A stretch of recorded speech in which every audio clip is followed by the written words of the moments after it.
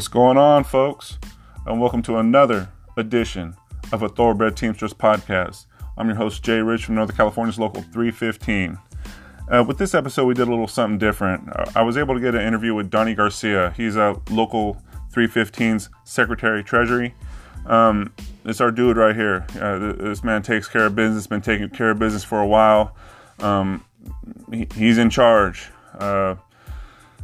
Can't stress how hard this dude works for us, for the greater good of the union, for the greater good of Local 315. And, just want to give him his say on how he does things, not so much how he does things, but his role as Secretary Treasury. So, hopefully check it out, give it a listen. He's able to give some really good advice towards the end too. It's about an 11-minute interview. It was a late night, and he was kind enough to wait for me and give me this chance to help explain to you guys, not only what he does, but what our union dues go to. I know sometimes I've heard questions around the new members like, man, what do these union dues go for? Why do they take them out? Well, he kind of gives a general explanation of what that's about. It's really the lifeline of our union, and he gives a brief explanation on that. Check it out.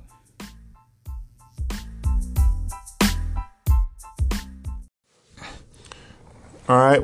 Once again, we're here with Secretary Treasurer Donnie Garcia. Thanks for joining me, Donnie. Oh, thank you. No, it's a late night. All trying to get home.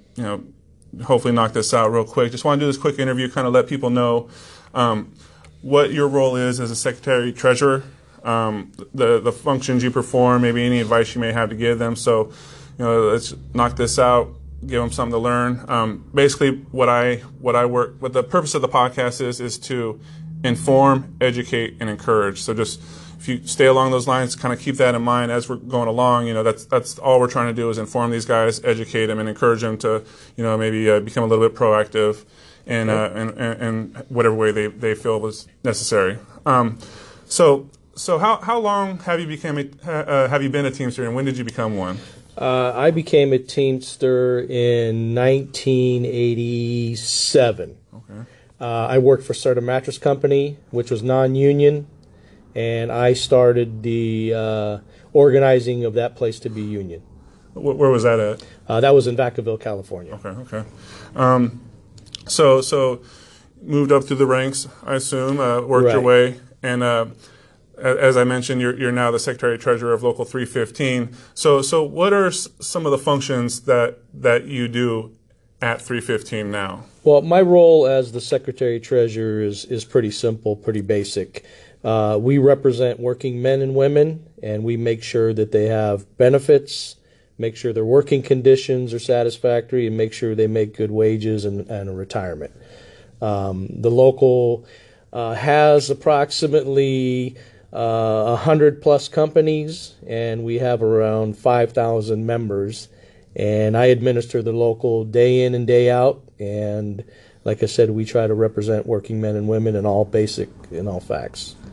So I'm sure you make sure we have fair wages, health and welfare benefits. Correct. And I'm sure that's real easy, right? That's not the easy part, but that's the easy explanation of it. Just to kind of give the listeners just to kind of like a view of what you do. What is some of the resistance you get from companies when trying to to fight for better contracts, fight for fair wages, health and welfare, pensions? Like, how often do you face resistance? Well, every time we go into negotiations with an employer, there's always resistance. They don't want to pay a fair wage. They don't want to make sure the benefits are covered or retirement. So that's what our jobs are as union leaders, is to make sure that these companies take some of their profits and pay it to the people that actually do the work, and so they can make a living as well. And would you say that, I'm a delivery driver, package car driver, a unionized package car driver has better wages and health and welfare and pension versus a non-unionized? Absolutely. It's a proven fact that union companies, our members get paid better, their benefits are better, and their retirements are better. Cool. Okay. Hopefully get into that in a future episode, kind of start laying out some of the statistics that are available to us. It's not just an opinion, folks. It's a fact. Correct. So moving forward, as a union member, we pay union dues. Correct. It's something that you get right in the door. They make it clear to you, the company that you work for. You're kind of signing papers away. You might not even realize what you're signing away. They explain it to you. I've talked to people who understand what's going on. So these union dues, they come out monthly. What is the importance of the union dues to someone who may not know? Well, if you're newly hired at a location and they tell you that your dues are going to be, whatever the amount is, basically what that is you have a contract that was agreed to by the employer and the union, and your dues pays the salaries of the agents. It pays for legal advice, and we found at some point if a member gets in trouble and we have to spend $10,000 on an arbitration to get somebody's job back, those are what your dues money is paid for. The one thing that it's not used for is political donations, but everything else that we do to administer this local is what the union dues pays for. Now, just a quick sidebar real quick, the political part. We have a organization, Drive. Correct. Could you just briefly explain what Drive is? So what Drive was created, if I'm not mistaken, back in the 50s. It stands for Democratic Republic Independent Voter Education. And when we try to support candidates that support working men and women, the only way we can do that is through donations from our members that sign up for Drive. And we try to put candidates in office that are going to support our members. And if they don't, then we work twice as hard to get them unelected. And as today is, I believe, November 14th, so last week we just had the elections that just went across the nation, Correct. Also locally. Can you briefly share maybe any victories we got that Drive helped win? We supported approximately... there's several counties and several cities that we've supported candidates, and probably 75% of those candidates were successful. And the reason that we supported them is they go through an interview process with all the local unions, and when they put down on a piece of paper that they're going to do A through Z to protect our members, then they get our support. And we were successful, like I said, in about 75% of the people we supported. Labor-friendly elected officials. You can pick up the phone. You can say, we're having an issue at this location. For example, if it's a garbage company, people sitting on city councils where franchise agreements are huge in order for them to get to work, we can make those phone calls if you supported somebody that's willing to take care of working men and women. Gotcha. So we're just going to make this a brief interview. Kind of begin closing it out. This might be a big question, but what are some of the challenges you believe unions face? Maybe not so much nationally. Let's focus more on what challenges 315 faces. Maybe going forward from this point? The biggest challenges we face now are just the new generation of younger individuals coming to work and not really knowing what a Teamster union is, what a contract is.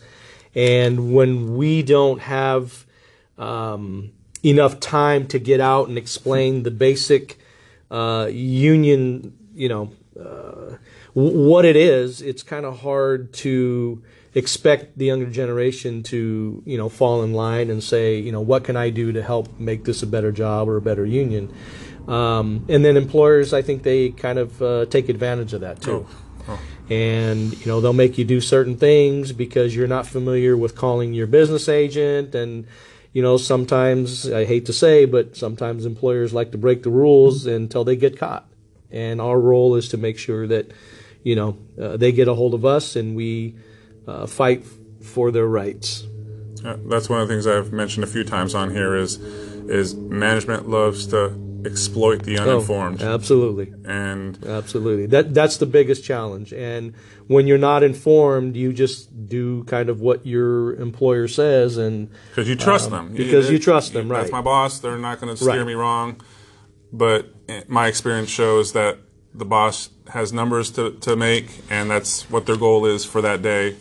And sometimes they might even say whatever they have to make those numbers, even if it's not truthful or maybe even a violation of the contract. Absolutely. And it's unfortunate, but, a younger person coming in is really not going to challenge an employer because they take their word for, being right. And that's why unions are important, because we look after your working conditions and we'll let you know if something's right or something's wrong. But I would say the best thing you can do is always ask the question of your shop steward or your business agent if you don't think something's right. Gotcha. We'll close it out with this question right here. We'll make it a 2-for-1. If you were brand new, young, just entered the workforce, Donnie Garcia, 2018, walk into a unionized shop, and the Donnie Garcia of today came up to him and gave him advice, what would you give yourself walking into that shop right now in regards to not so much what you have to look forward to over the next 20, 30 years, just if you wish you knew something then that you didn't know until the last few years, last decade or so? That's kind of tough, but I think if I had to do it all over again, I would definitely get more involved. I would find out who your core group listens to and figure out the best way to make sure that when there's an issue, you go to the right individual. Because sometimes being uninformed and you're new, you just work day to day and you don't get involved. But I think getting involved would be the most important, would be my advice for new members.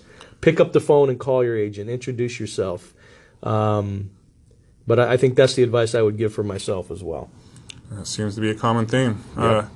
Donnie, thank you. I know you're a busy man, and I know you had a late night, and I appreciate you giving me this interview. Thank you. Anything for you, my brother. Right on.